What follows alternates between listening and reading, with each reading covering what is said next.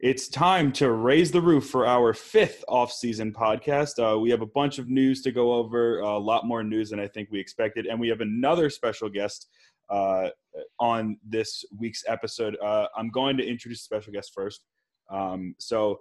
She's currently a senior at the University of Florida, who don't know what's going to happen with the college football playoff, but it looks like Kyle Trask is going to win the Heisman. So good stuff there. And also our first woman that we've had on the podcast, which first of many, hopefully, Briana Gonzalez. Briana, how are you doing? I'm good. How are you? Doing great. Yeah, we're having a lot of fun here, and we're really happy to have you on. We're really happy to talk and after all of the new stuff, we're really happy to talk just about how you became a Rays fan, your story, and all that stuff.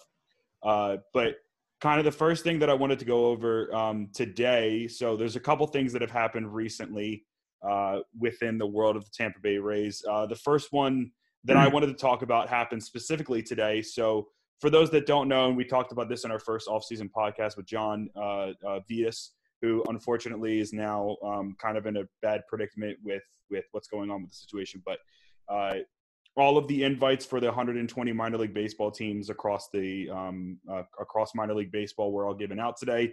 And the 4 ones for the Rays were Durham, Montgomery,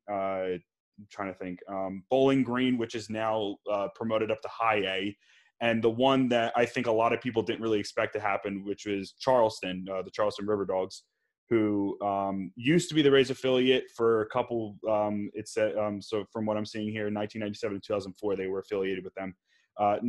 They're now affiliated with them again, which means that the Charlotte Stone Crabs down in Port Charlotte, which is home of Rays spring training, they are no longer. And unfortunately, for our friend John, we're hoping that he can get some sort of a job within the organization, but things are kind of weird now, obviously, with that not being a thing.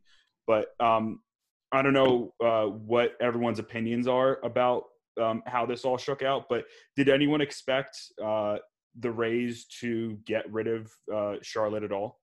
No, not really. I mean, when did you say how long has Charlotte been in our farm system for? 2009. 2009. So yeah, I mean, over a decade, I would say no. I was not expecting that. I mean, I don't really know how much that changes things. Like, sure, you kind of like to just keep it the same, especially the way the last decade has gone with the Stone Crabs being in our farm system. I mean, we've obviously had a hell of a better decade this past decade than we did our first decade. So you kind of want to keep that mojo going. But I mean, in the end, I really don't. I mean, you probably know more than I do. I don't really know on how much that really affects us. Yeah, I mean, that's a question. I don't really know how much that affects us. So I don't know if it's a big deal or not, but I was not expecting that. Briana, what did you feel about it? Yeah, I hate to see that, mostly because Charlotte was where a lot of our guys did their rehab assignments, and it's only 90 minutes from the Trop, which now the other farm teams are going to be significantly further than that. So I think it, sucks. But I guess it had to do with kind of attendance and stuff, and they're still having spring training and that sort of thing there. So I don't love it, but it is what it is, and I'm sure they're gonna make it work and it'll be fine. I feel like they use that facility a lot, and is it our only minor league team that's in Florida, or was in Florida? Mm-hmm. Yep. So I feel like that's kind of a downer. We got to go out of state if we want to watch like a spring training or something. Like sometimes you get to watch the guys like right here out in Port Charlotte. So that's kind of disappointing. So yeah, I definitely didn't expect that, because I thought because of proximity that they just want to keep it just because they can use that facility too for training of their guys. So it's just unfortunate. Yeah, I agree with all of you. I didn't expect it to happen. So, I mean, from what I know, the Florida State League, which is the league that the Stone Crabs are in or were in, it was demoted from high A to low A this year. And they also, so the Stone Crabs weren't the only team that was taken out. So it was a 12-team league, and now it's a 10-team league. So the Florida Fire Frogs, who I believe played in, I'm probably going to butcher the name because I know it's like, some people say Kissimmee, some people say Kissimmee, with either or. They're no longer there. So that's two teams that were kicked out of it. And I don't really understand why they decided to go up to Charleston, other than the fact that it used to be an affiliate of the team. But to be honest, you would much rather have a team that's closer to your actual facility. Like if there's a guy that gets hurt on the big league team, they can just like Gibby said, or like Briana said, just go 90 minutes down, an hour and a half down to Port Charlotte, do the rehab assignment, and then be able to go back up to the Trop. But now they're going to have to go a couple more hours away for that. So not an ideal situation there. But, I mean, I guess what had to be done, and minor league baseball has just been weird. So it's, it's unfortunate because the Stone Crabs aren't the only team that have suffered some sort, have been lost as a result of this, because it's not just the 40 teams that were taken out. There's much more than that were taken out from it. So it's going to be really, really weird to kind of see what happens in the future. But I mean, I hope it's a good thing, but I don't know. It sucks for Port Charlotte though. Definitely. Yeah. So the next thing to talk about, so I don't know what the hell is going on with like Rays and negative news over these last few weeks, but that just seems to be the thing that they're gravitating towards. Again, not an ideal situation, but it is what it is. So an article in the Tampa Bay Times came out yesterday, written by Mark Topkin, where he, I don't know if this was like a one-on-one interview with team owner Stuart Sternberg or what it was, if it was like a group Zoom call with him. But he had some interesting things to say about the Rays, one of which being I'll just read it verbatim here. So after 2027, which is when the lease for Tropicana Field is over with the Rays, he thinks that the split city decision between Tampa Bay and Montreal is the only option that they have. He doesn't want to sell the team at all.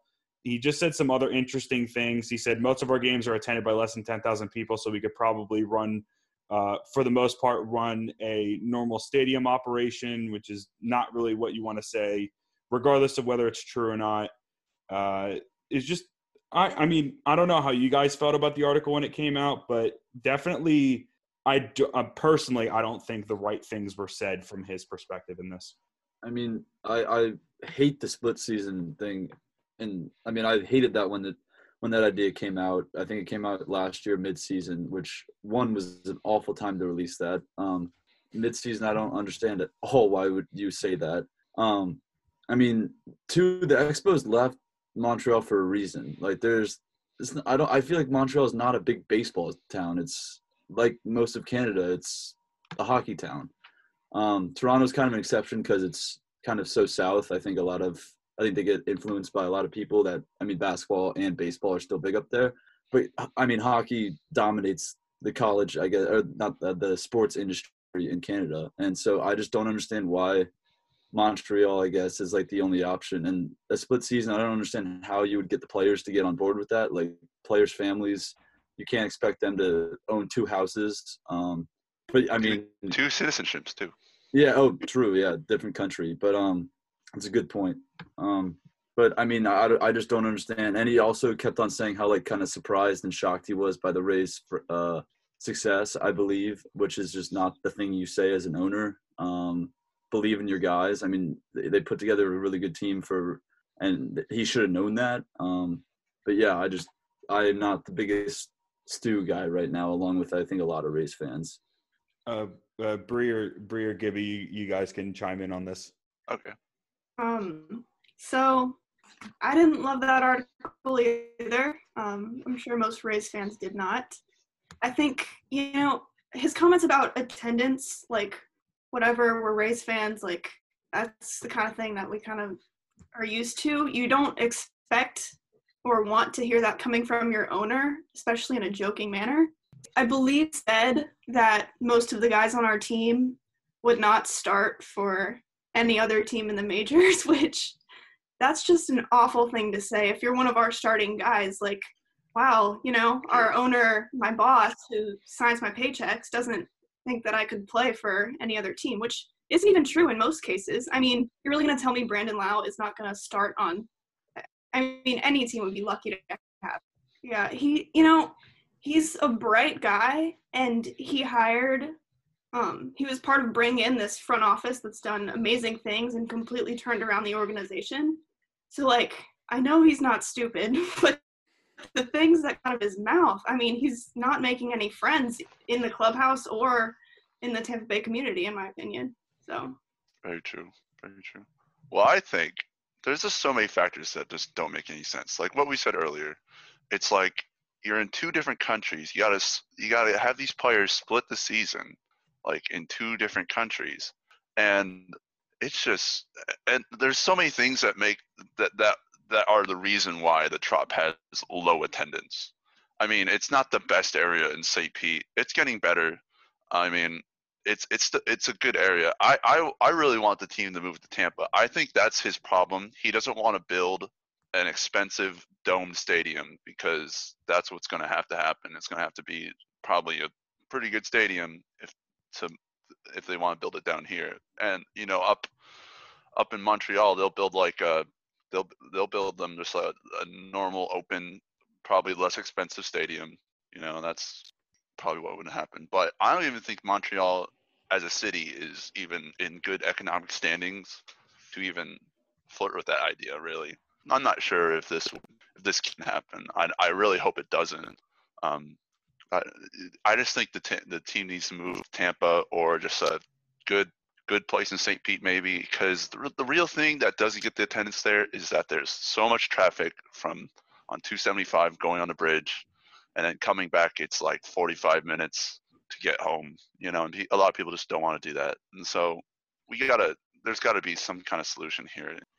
Is there any chance that Stu was saying those things about his team to maybe motivate them? Like saying that most of the players weren't going to start on any other team to maybe motivate them? Or I don't know if that's something that you would say to motivate someone, though. I don't. I'm not justifying that at all. That's the only reason I can get that. That's the only reason I can see why he would say that, because you're saying Tyler Glasnow is not going to be a number one on almost every other team. Like, yeah. Are you? I mean, Adonis isn't going to be the starting shortstop for almost any other team. Like, I just can't imagine in what world he would think that. I mean, we went to the World Series this year. We were the second best team in the league. We won 40 games out of 60. Like, I mean. Other thing, he said he was stunned by the success, but they are coming off a 96 win season last year, and I mean they were 8-2 against the Yankees, and he's like, oh, it's crazy that they beat the Yankees in the playoffs. We should have been expected to beat the Yankees in the playoffs. Same with the Astros. They were a below 500 team. I mean, I personally would have been kind of disappointed if we lost to a team that was below 500 in the regular season. I just don't see how those are like crazy.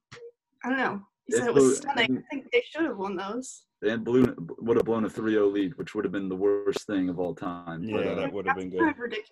I just don't know how he sees the success that the team has had, and then he goes at the beginning of the season. And he I feel like everyone knew this is one of the best lineups that the Rays have put out in a while. That was the best Rays team of all time. Yeah, like, yeah, hands down.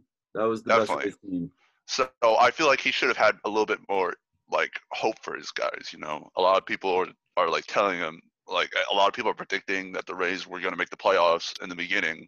I don't know what planet he's living on, I mean, it's kind of strange. I get that he's saying that, he's saying this because of like the payroll differences, but I mean, he should take some credit, honestly. Even if he would have taken some credit himself and be like, this is what we built and we should be proud of that. Like, that would be better than saying, oh, I don't know how they did it. Our players aren't that good. Like, yeah, it's it. I mean, like when I saw that, I was just kind of like, I was dumbfounded, because if he watched sports this year, so the Blue Jays couldn't play in Canada. The Raptors are currently in Tampa because they can't play in Canada.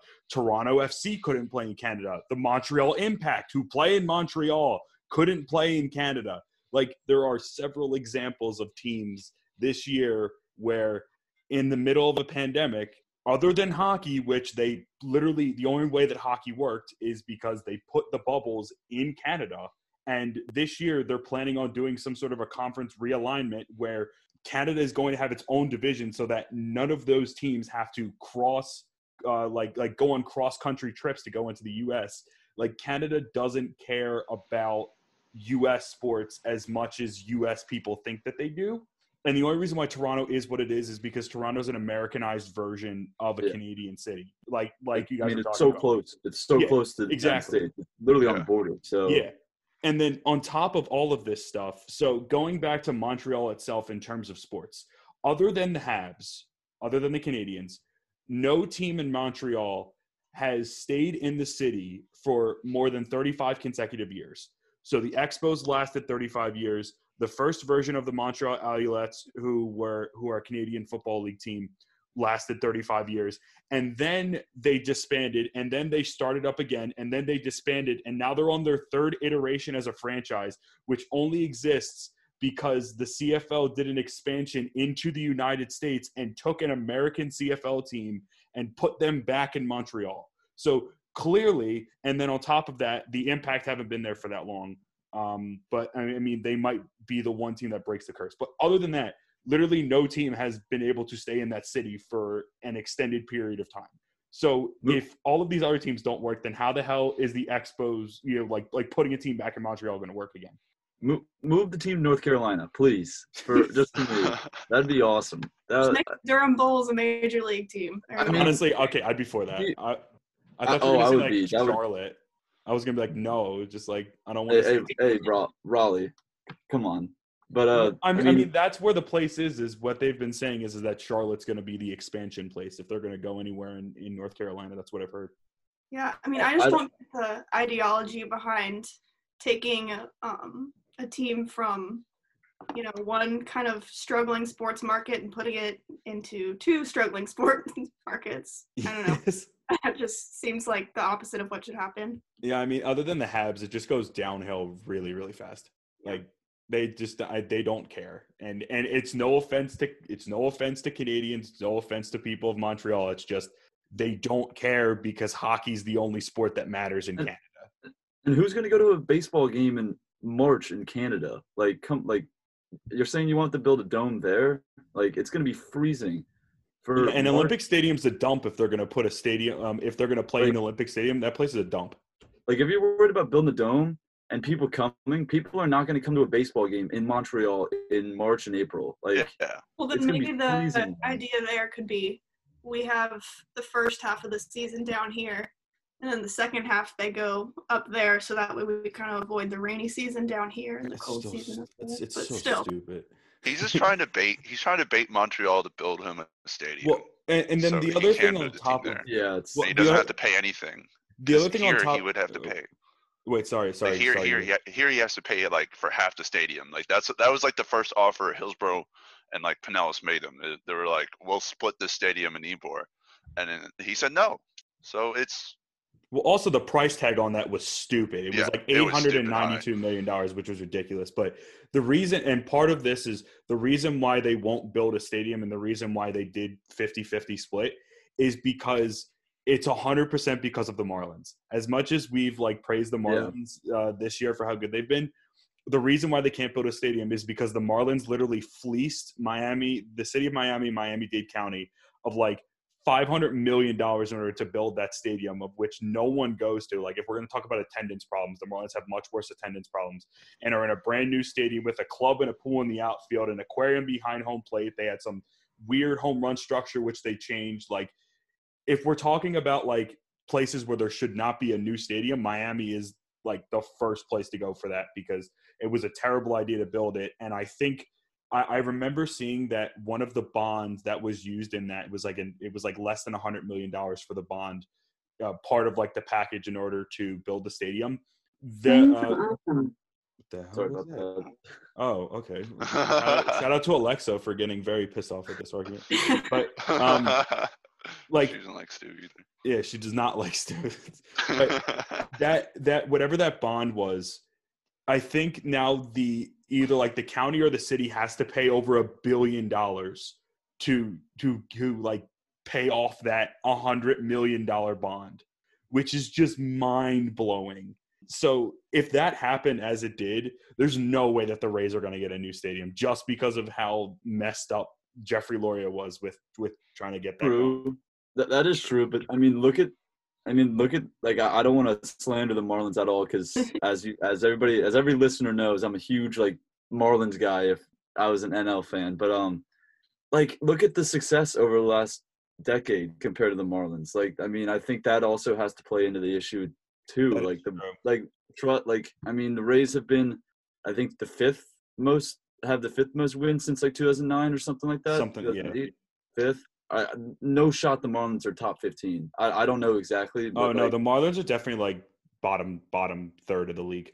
Yeah, exactly. I mean, you can't, like, I know, sure, like that sets a terrible precedent, but you can't base that off of a whole different franchise. I mean, just because like people want to see a winning team, and if the Rays were in Tampa, I think they would have a hell of a lot more people show up because it's just a very inconvenient stadium. Like, if they build a stadium in Tampa, I think they would have people show up. But I do understand that point and that it sets a terrible precedent. I mean, the only reason why like Sun Life Stadium where the Dolphins play got a renovation is because it was privately financed because they have enough money in order to do that. So other than that, I mean, there's really been no new stadiums built as a result. So it sucks, but you know, it kind of just is what it is at this point. A little bit more happier news before we get into some free agency stuff. So Nick Anderson was announced, was selected to the 2020 All MLB First Team. I don't know what's currently going on with Brandon Lau. He was a finalist along with DJ LeMahieu, and we're kind of all expecting that LeMahieu is going to get picked over him, which is probably it probably makes sense. I mean, we don't want it to happen personally because we love Brandon Lau, but like, I mean, LeMahieu did have a crazy good season with the Yankees, but how did you guys feel about the about that news? But like setting aside what happened in the playoffs, because that's a whole nother story. How did everyone feel about how deserving he was for the award based on what he did in the regular season? I mean, I don't think it was even a question. He gave up one run in 19 appearances, I think. Something crazy. Something like that, which is ridiculous. Sure, he had a pretty bad postseason for Nick Anderson. He was not himself, but I mean, he, along with Liam Hendricks, they gave up 6 combined earned runs throughout the whole season, which I think is just ridiculous. And Nick Anderson gave up one of those. I mean, I don't know if they show the votes for it, but I mean, he should have been unanimous. And yeah, I think LeMahieu, like, I mean, Brandon Lau. He won, by the way. He got it. Who? LeMahieu. Yeah, and that's unfortunately expected, but unfortunately. Yeah, can't fault them for that. Like, Brandon Lau had a great first half of the season, but then he started to falter off, and yeah. Still got some PC votes though. Yeah, that is true. That was a great thing. Bree, what'd you feel about it? Did you think that he was deserving enough? Anderson? Yeah. Absolutely, no doubt. It was a rhetorical question, by the way. Yeah, he was phenomenal. I mean, that's one of the best seasons by a Rays reliever in a while. And that's saying something because we have a lot of great relievers every year. So, I mean, good for him, very deserving. Gibby, anything else there? He was a pickup from Miami, right? Yep. Got him in the trade. So that's pretty nice. So yeah, I mean, he's always had good stuff ever since he's gotten here. This year he really turned it up. He closed out a lot of games for us. He's clutch. He's ice. Maybe not in this postseason, but he still did pretty good for a reliever, you know. Mm-hmm. So yeah, I definitely think he deserved it. Yeah, he's a great player to have. Yeah, he was fantastic this year. It just sucks that like the wheels kind of fell off once late September and October hit. But you know, it is what it is. It happened as it did. I don't fault him for that at all. I mean, he was pitching. Yeah, every day. Pitching a lot. Yeah, he pitched definitely more in his career in the most short amount of time, and that's hard to do. And I don't blame him for that at all. Yeah, and I don't think anyone does. I mean, even Game 6, like, no one faulted him, even though technically he was the one that gave up those hits there. But, I mean, literally no one faulted him because the Dodgers. He's been fantastic. Yeah, you give the Dodgers a slimmer of light, and they'll take advantage of it. I mean, it's just they were just that good of a team that they did that. They're the better team, honestly, in most of the series. So Yeah, that's true. I was happy for Mookie though. He got another ring, so Yeah, I happy was. for Kershaw as well. Yeah, that was great to see. That was, and I guess in terms of Rays that are on the team, Adam Kolarek, who also former University of Maryland Terp, got a ring. So that David was Price cool. got that. David Price got that couch sitting ring. Got him. Wait, does he get a ring even though he opted out, or what's the? He's still a I mean, part is of he the team. he's still on the team? Yeah, he's still a part Is of the he Ooh, is he getting signed next season? I don't. Did his contract run out in I don't think his 2020? contract ran out. Did he Well, get paid? he just went to the Dodgers, didn't he? Yeah, So I don't yeah. think his contract ran. He went. Did he get He went paid? as part of the Mookie trade. Yeah. Did he get paid this year? I thought. I think I think anyone who opted out got paid. So Whatever. he definitely won a ring then, Okay. because he was a player. If he got paid, then he definitely won a ring. So then 2 former Rays players. If I'm missing anyone, I And don't know. McGee. Jake McGee. Oh, Jake McGee. I forgot. Icon, a Rays legend. I miss him so much. I loved him. He was electric on the Rays. He was like, He's awesome. He was pretty stinky at the end of his Rays tenure, though. yeah, but It happens. I know, but peak Jake McGee on the Rays was something fantastic. Legendary. I do want to. Definitely. So as free agency is kind of going, I know that one of the biggest places that the Rays need to address is the catching situation. And there are a few names that are out there, one of which we're going to say it's JT Realmuto, but there's no way that they're going to get him because he's worth way too much. Someone I think more in their price range, James McCann, who, if I'm not mistaken. Didn't he just – I thought he did get signed. I thought he got signed by – It wasn't confirmed. I know that there were things coming out today that Ken Rosenthal put out that said that they were close to a deal with the Mets, but nothing was finalized, and then it was backtracked from there. But both the Mets and the Angels are now in the running for it. Yeah, that was the other big thing. They don't need him. I know. They should focus on Bauer, but whatever. Yeah, what? The Mets already have Ramos. Come on. Oh, my God. In my MLB The Show simulation that I'm playing on my video game right now, Trevor Bauer is on the Rays. Amazing. See, there's Mookie a Betts is on the Braves. It's weird. Well, I was going to say, is there a possibility that Bauer could – so, like, well, A, do we think that is there another catching option other than McCann that the Rays could go after? And B, based on what Bauer has done, because he said this publicly where he's going to try to get the most amount of money possible year to year. So he's more likely to sign a 1-year contract than anything else. Is there any possibility that he signs a 1-year deal to go to the Rays this year and they pay him enough? Okay. So we got rid of Charlie Morton, yeah, right? And that was $15 million a year, basically. So I don't think that's enough money for him. So it'd have to be probably more than that, probably in like 30 million range at the low end, maybe for a 1 year, maybe 20 something. I don't know. That's just how I feel he would sign. I'm not sure what his value actually is. Like they could sign him for big bucks. Like I don't even know. So he might just be like LeBron and sign 1-year deals the rest of his career. Just like go place to place. I don't know. I highly doubt it. Yeah, we won't get him. But well, to answer your first question, I would honestly I would be fine with bringing back Zunino. Yes. Thank you. But the hitting is just so bad. But it's a catcher position is much more than hitting. Like catching, you're kind of expecting kind of a lackluster performance on the offensive side. One, he's already got a great rapport with all the pitchers. He already does exactly the pitcher stuff. We're bringing back most pitchers, so it's not like we're gonna have to kind of teach a new catcher to new pitchers anyways. Mm-hmm. But I would be fine. I mean, he is a really good catcher for how much I dislike his swing. I mean, he did play well in the playoffs. You never know, that could translate into next season. I mean, he is good. Like he has the potential to be good offensively. He hasn't found it yet with the Rays. So I would be completely fine with bringing him back. We do need another catcher to back him up. But, yeah, I think Zunino, honestly, because Realmuto is a long shot at best. But, yeah, I'd be fine with bringing back Zunino. And then, 2, I don't think there's any shot. I mean, if Bauer goes to the AL East, he's going to the Yankees. I mean, yeah, that's true. we're just gonna get kind of like we're just gonna get bullied by the more payroll and like more, I guess, iconic franchise.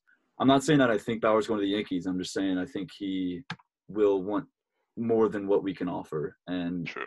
that's expected. I don't think really any Rays fan actually believes that he's going to come to the Rays, and we don't need him, honestly. Like, I mean, I would love him, Yeah. but like, I mean, Morton, yeah, sure, it sucks losing him, but it's not like he was a huge production last year. So like, I don't think we need him. Sure, be a great addition, but I don't think he's worth taking up half our payroll next year to sign him. So Yeah, completely agree with everything about that. As far as the catching situation, I think that Contreras from the Cubs is a good option, but I know that especially once McCann and Real Muto are off the board, a lot of teams are going to be looking at him as well. So I don't know if they can feasibly work out a trade for that or not, but I think it would be nice. But either way, you need another guy. I don't think that they're going to be able to find one, or maybe one, but definitely not two catchers that are better than Mike Zunino that are at that price. So I think that keeping that line open with Zunino is absolutely essential, at least for now, as things are kind of shaping up. But yeah, I don't think Zunino's the worst option. He's a pretty good defender, especially for kind of our harder throwing guys like Glasnow and Fairbanks. Like, we need a guy that's better defensively than offensively, honestly, in that position. So I think Zunino would be fine. I know Rays fans don't really want to hear that, but not the worst option. As far as Bauer, I really doubt that happens. The only way I could possibly see that happening is if they get rid of Snell, which I don't think is happening, by the way. Yeah, I think that was trade bait. Yeah. If we give up Snell, I'm gonna. If we give up Snell and don't get Sixto back, I'm gonna lose it. Just move the team at that point. Just move the team. Because, you know, after losing Morton, like, even if you only move that one other player in Snell, it looks like a rebuild, even though it's just two players. Yeah. So I don't think they do that. I think it's stupid. I think he's great to be the veteran of the rotation now that Charlie's gone. I don't think Glasnow's quite ready for that. I think he'll get there, but not yet. And I think it makes a lot more sense to trade KK because we have at least two other guys that are going to be fine defensively in center field in Margot and Phillips. And I don't know if Rosarena plays there too or not, but, you know, whatever. I'm sure he could. Yeah, probably. He's Superman. So, you know, I think it makes a lot more sense to trade KK, and his salary is a little bit more than Snell's. So basically, like you said, I don't think we need Bauer, and I think it would kind of be stupid decision-making to make the moves necessary to get him. But yeah, I'm kind of on board with so, I mean, I know Zunino's like a really good defender, but he sucks at hitting. Like, he was god awful this year, and he looked a lot better in the postseason, but he was still really bad. And I know we keep thinking about this, but it just like it keeps bringing up the fact that like we had the ability to sign Travis d'Arnaud and we didn't. Yeah. And now that one hurt. Yeah, and that was a really, really, really dumb decision that they had. That he wasn't worth that much money is the other thing. It wasn't like they paid him like $15 million. It was $8 million a year. And it was just a really, really, really dumb decision because now like it just doesn't work in the same way. Just with everything, it just doesn't.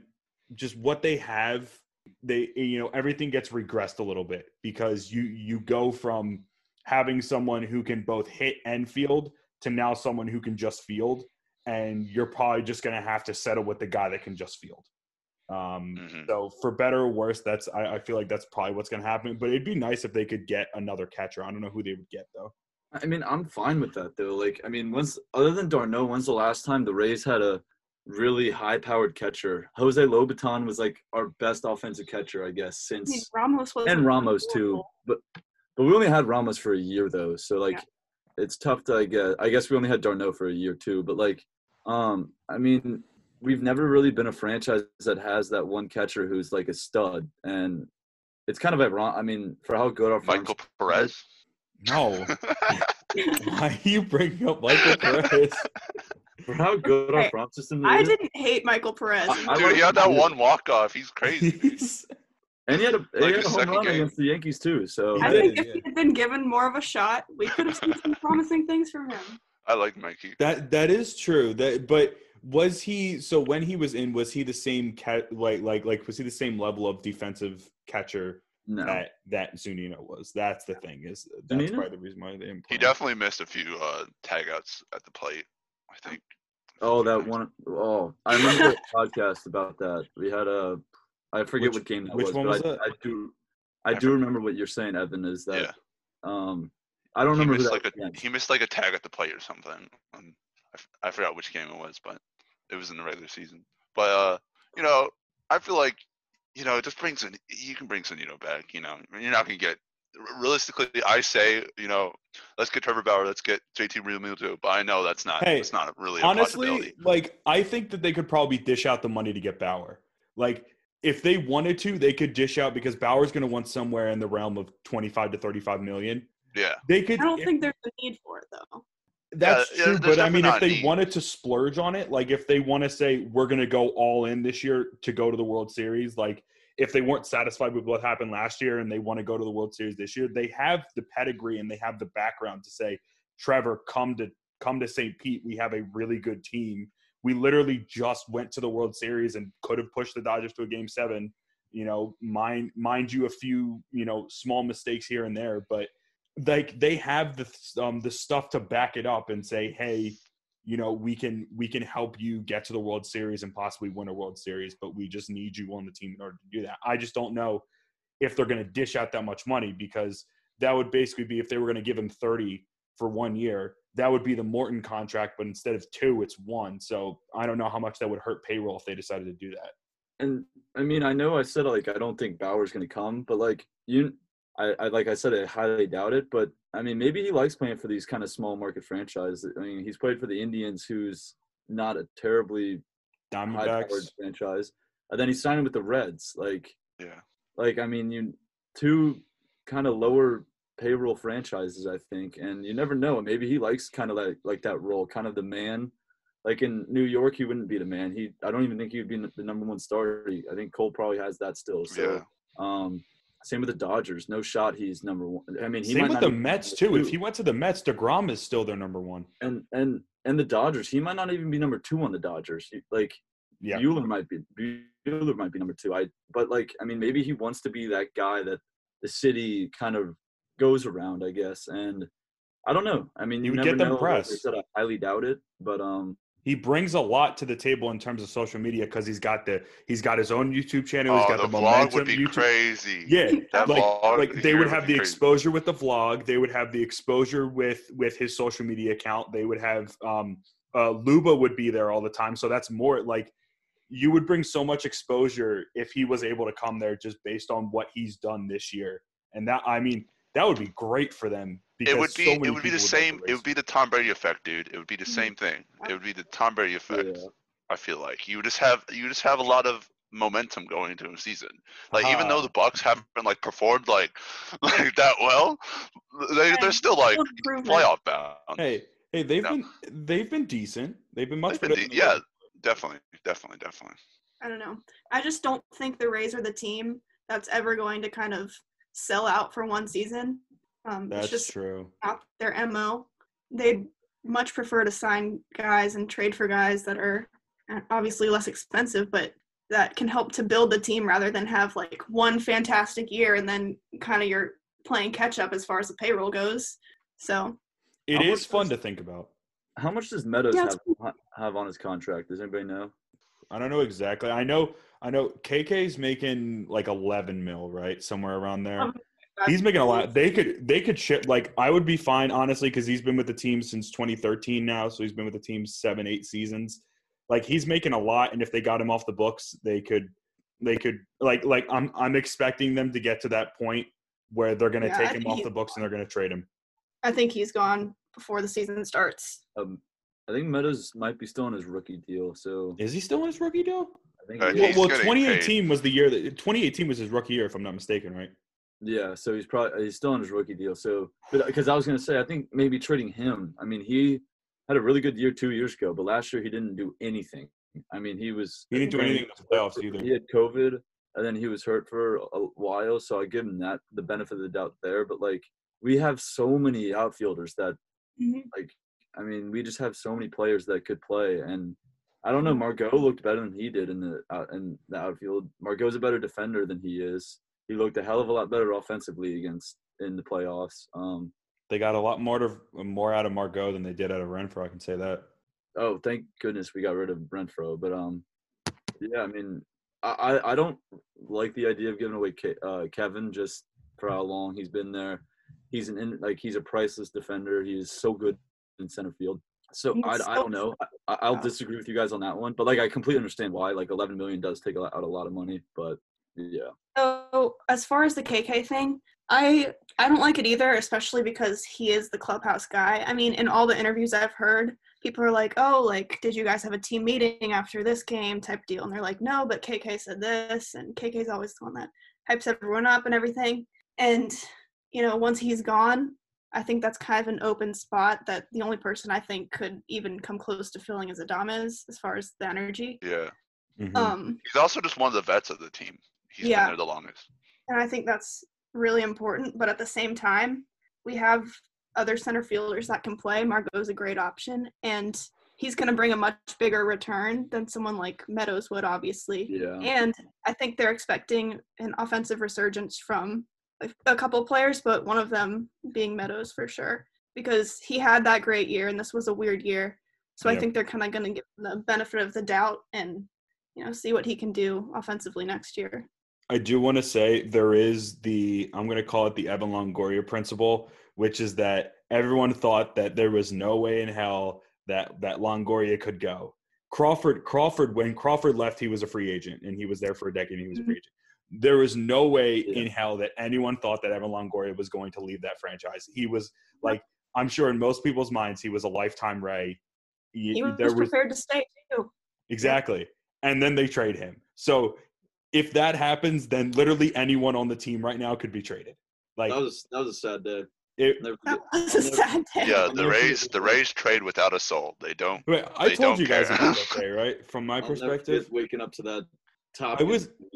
I was literally I was in Magic Kingdom at Walt Disney World, and I broke down and cried in the middle of Magic Kingdom because I found out this news because my friend who's a Yankees fan like sent it to me on Snapchat, and he was like, "Hey, Longo got traded," and I'm like, "No, screw you, you're a Yankees fan. That's not real." And then I looked it up on Twitter, and I was like, just freeze. I looked it up on. That was literally what happened. I looked it up on Where Twitter. were you that day? And I was like, no, that didn't happen. No. How do you cry at Disney, dude? That's gotta be so sad. That's what I'm saying. Like, dude, something's gonna happen to you that just hits different. It was early. I remember it was earlier. It sucked. Yeah, I woke up to it. Yeah, I woke up. Yeah. It was a very, very interesting day. But so Bree, we haven't so we're done all talking about the news, and we haven't talked to you about how your Rays fandom started. So what, like, describe how, like, your path as a Rays fan, kind of how things started to evolve and how things have gotten to the point that you are at right now. Yeah, so I mean, looking back, it all kind of happened so fast, but I guess so. I remember the first game I went to. My family and I were at the beach, like close to St. Pete, staying there for a week. And we had like a couple days left, and my dad hates the beach. So he was like, hey, like, do you guys want to go to a baseball game? And I didn't really, like, my brother played baseball, but I didn't really like know anything about baseball. And I was like, yeah, like, I guess I'll go. I've never been to one before. And I believe like, it was in 2010. So I was probably like 11, I believe. And I remember on the way to the stadium, I was texting one of my friends that I went to school with, and he was like, oh, who are they playing? And I said, they're playing the Padres. And he was like, oh, they're going to lose. And I was like, no, they're not, but I didn't actually know anything. But went to the stadium, and I don't know what it was, but I was captivated immediately. And I was asking my dad, like, all sorts of questions. I was like, oh, like, why is he hitting it foul and it's like not adding to the strikes type thing? I don't know, just like stupid questions that you ask when you know nothing about baseball. And I don't know, I just wanted to learn really badly, and they ended up winning that game. And I told my friend, like, I told you they were gonna win. And it's kind of been like that ever since. Like, everyone thinks they're not going to win, and they do. And I think that's one thing that kind of attracts me to them. But you got to see one hell of a team that year. yeah. So it feels like longer. Like, looking back, I was like, I was only 11? Like, I don't know. But yeah, I don't know. I was at game 162, which I think probably escalated things a lot. Oh, Yeah. that's amazing. Here, wait, where were you sitting? I was sitting in left field. Oh, that How was. close was the ball? Ball kind of. How close were you to Well, the? let me tell you the story of game 162, because it's something that I'm still furious about to this day. So I was there with my mom, my best friend, who we became friends because, kind of a sidetrack story, but in 6th grade we became friends because she had an Evan Longoria string pack, and I was like, hey, like, I love Evan Longoria. We became best friends after that. But so we were there with my mom, her, and her dad, and we were sitting in left field, packed house. We were down 7-0, and I was saying the whole time, I was like, no, like, they're gonna win, because I've always been that type of fan. Like, even if I don't believe it per se, sometimes I just have a feeling. And Speak into existence. Yeah. I love that, and usually I end up being right. So I was like, they're gonna win, like, we can't leave. And my mom was like, no, it's a school night, we have to go. And I was like, no. My friend and her dad ended up leaving, and my mom was like so mad at me because she was like, we have to go. I was like, no. And I was there for the Dan Johnson moment, which was cool. I was like, Mom, I told you. She dragged me out of the stadium after that, and I kid you not, as we're walking to our car, Mom, come on. as we are walking to our car in the parking lot, you hear the stadium erupt, and I look at my mom, and I'm like, oh my gosh. And that was the moment that the Orioles beat the Red Sox. When the stadium, we're in the parking lot. Yeah. And I was like, oh my God. And like, there's no reentry. I'm like, Mom, like, what did you do? And then we're in the car, and then the only thing I don't hate about that is that you got to hear the epic radio call that still plays in my head on repeat. No, but that hurts so to hear. from the car, I could see the top, but yeah. So that one hurt a lot, but I mean, you got to see part of it, like. Yeah, I got to see the Dan Johnson moment, which was cool, but I just can't believe, like, they were literally tied when my mom was like, okay, that's it, we're leaving. Oh no. What? So were you there until the 12th inning, and then your mom was like, let's leave. Like you're already there for 12 innings, just like ride it out. That's what I was saying. But like, her thought process was like, it's 12 innings, like, we've been here for so long, like, we have to leave. And I was just should have Ubered home. Yeah, she feels really bad about it, and I'm like, honestly, yeah, Uber wasn't around. I was gonna say, like, I don't think Uber existed in 2011, but oh my God, Uber definitely wasn't around there. I was just saying. So now I never ever leave any sporting event early, and people hate going to games with me, like normal people. Oh yeah, you just gotta stay. I've seen so many great moments, like, especially, like, obviously with the Rays, but I mean Florida football too. There have been some great ones that happened in the end. I've been there for. So, Bri, what are some other games that you've been at that have been that you would say are like like memorable, iconic games in Rays history and recent memory? Yeah. I don't remember which year it was, but it was the year Carlos Pena came back to the Rays. I don't remember when that was, 2012 or something. Yeah, something like that. I don't know, something weird. I was at opening day where he hit his home runs after, like, coming back to the team. That was a really cool one. It's pretty dope. I don't know. There have been so many. What about, like, in the last few years? In the last few years, I haven't gotten to as many games because I'm always doing school type of stuff. But I don't know. I've seen some great pitching performances. I'm a big pitching person. I love the really close pitcher duel type things. So anytime I could watch, Snell's Cy Young run, I mean, anytime I was there for one of those games, it was special. Because you could just tell that year he was so just clockwork. But Definitely. And I completely forgot. I went to the game 4, I believe, against the Astros. So, I did too. I was there too. I don't know how that one was like an afterthought, but hey, wait, was that the relay game? That was. Yeah, that was when they got that midget out at the plate. Yep. When we smoked Verlander. That was. So, I mean, that one was awesome. Right. Just to see the Trop rocking like that. I forgot. I have Yeah, this thing. I haven't seen it like that in so long, so it was great. still have the Yeah, I lights have on. one of those too. I never actually went to the game. I just asked for it, and then someone gave it to me. So, and now I now have this. It's pretty cool. I have like 3 of them. Yeah. It's great. You I have was there for yeah, that. what up? Brandon Lau made the second team. Woo! Nice. Let's go. He's second best. The Okay. Rays are coming in second. Well, that's good news. Love So that. Brandon Lau is second team All MLB. Should be first team All MLB. But yeah, it was. So I was gonna say.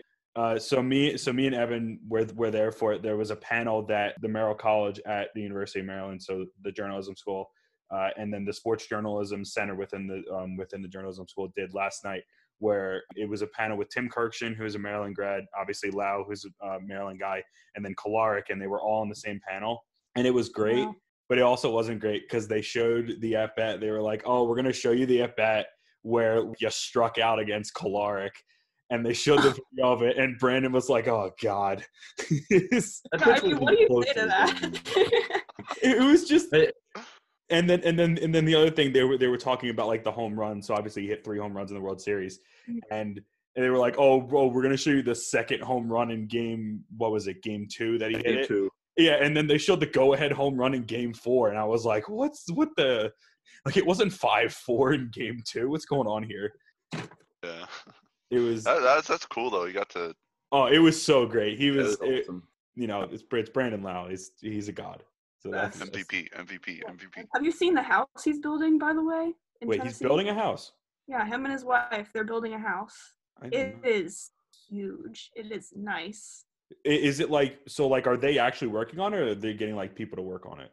I mean, they're getting people to do it. I mean, they're like in it, and they've posted pictures of stuff. And I think, Oh, that's what Madison was showing when she was showing the kitchen. yeah, that is their house, which is it is nice, and it is. I was gonna big. say he has a little bit of Southern twang in his voice, even though he's from Virginia. He's got a little bit of Southern twang. Mhm. I don't know if you noticed that, Evan, last night. Yeah, I definitely. I didn't know where he was from, so I was definitely He's like, oh, where's this guy? from Newport News, Virginia, or Newport, but somewhere in Virginia, Gotcha. That sounds Newport. Yeah, Newport News is something like pretty that. southern Virginia, so that makes sense. Yeah, but yeah, I mean that's crazy. Damn, that's a huge. Yeah, and no, that's probably like the power couple of what? She posted a picture. They're having like a bourbon cellar, bourbon room type of thing, which That's is insane. crazy. That's a requirement in Tennessee. That's actually just in every Tennessee house. So Oh, yeah, Is that a thing? no, no. I was gonna say if that's like legitimately a thing, that'd be great. Their running water is actually just bourbon. Okay, I see. It makes complete I sense. wonder what that'd be awesome. Living large. So Bri, I was gonna ask. So we've asked this to a bunch of our guests so far, and I wanted to ask you about this. So, and we'll kind of wrap it up with this, but how this season went for this team coming into the year. What did you expect was going to happen, and how much were your expectations exceeded, met, or I'm guessing they weren't under exceeded. I mean, going to the winning the World Series is probably the dream of everyone, but I'm sure that it probably wasn't under exceeded. Yeah. I think coming off of last season and just winning 96 games and then taking the Astros to Game 5, I mean, my expectations were really high, especially since they were bringing back, basically everyone. So, yeah, I expected a lot, and I was really disappointed when, the whole COVID stuff happened and it was going to be 60 games. And, at first I didn't think there was going to be a season. And I was like, no, this is their year. I know that they can make a really impressive run this year. But fortunately they did, and we got to see that. And, obviously I had huge expectations, but still the fact that they made it to the World Series, I'm not surprised, but it's just was that actually real type of thing, It's, I don't know. I mean, they're a fantastic team and they absolutely deserve to be there. And a lot of people pick them to be there, but still at the same time, as a fan, you're like, oh my gosh, they actually did it. So yeah, yep.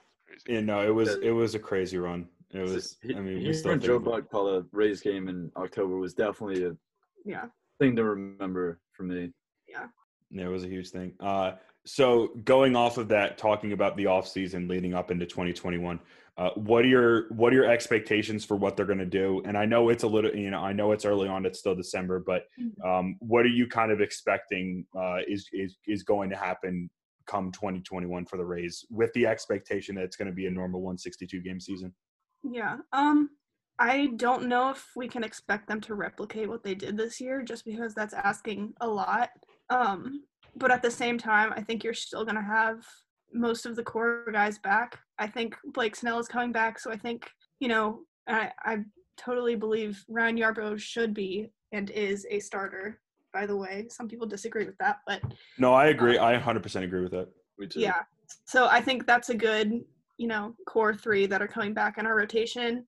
I think it'd be great to sign another arm somewhere and then kind of just have one of our prospects come up at a time, like as needed, so you don't have two new arms in there at the same time. But yeah, I expect them to do well. I expect them to be in the playoffs again, barring some really weird trades happening, which I don't think they're going to do. So yeah, I expect them to do well. I expect them to compete with the Yankees. I think the Blue Jays are going to be even better this year, so I think that's kind of an added, hurdle to get over. But I think they're capable of doing so for sure. So yeah, it should be a fun one.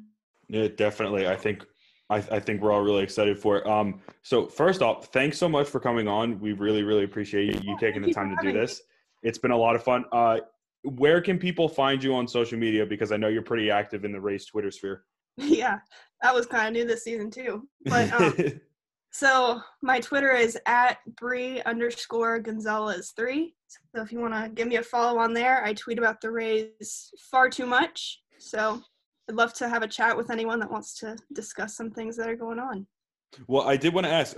So off that, why did it become such a thing? Like why did it grow to what it is now? How did it grow to what it is now this year? Yeah, kind of some backstory. But so basically, before I had a Twitter, when I was like 13, I was like always like going on the Twitter website and trying to see what David Price and Evan Longoria were tweeting. I thought it was cool to, interact with them. So I begged my mom for a Twitter, tweeted about the Rays constantly before Twitter was cool. And yeah, so it's just kind of grown from there. I have a lot of people that have been, following me for years now, which is crazy.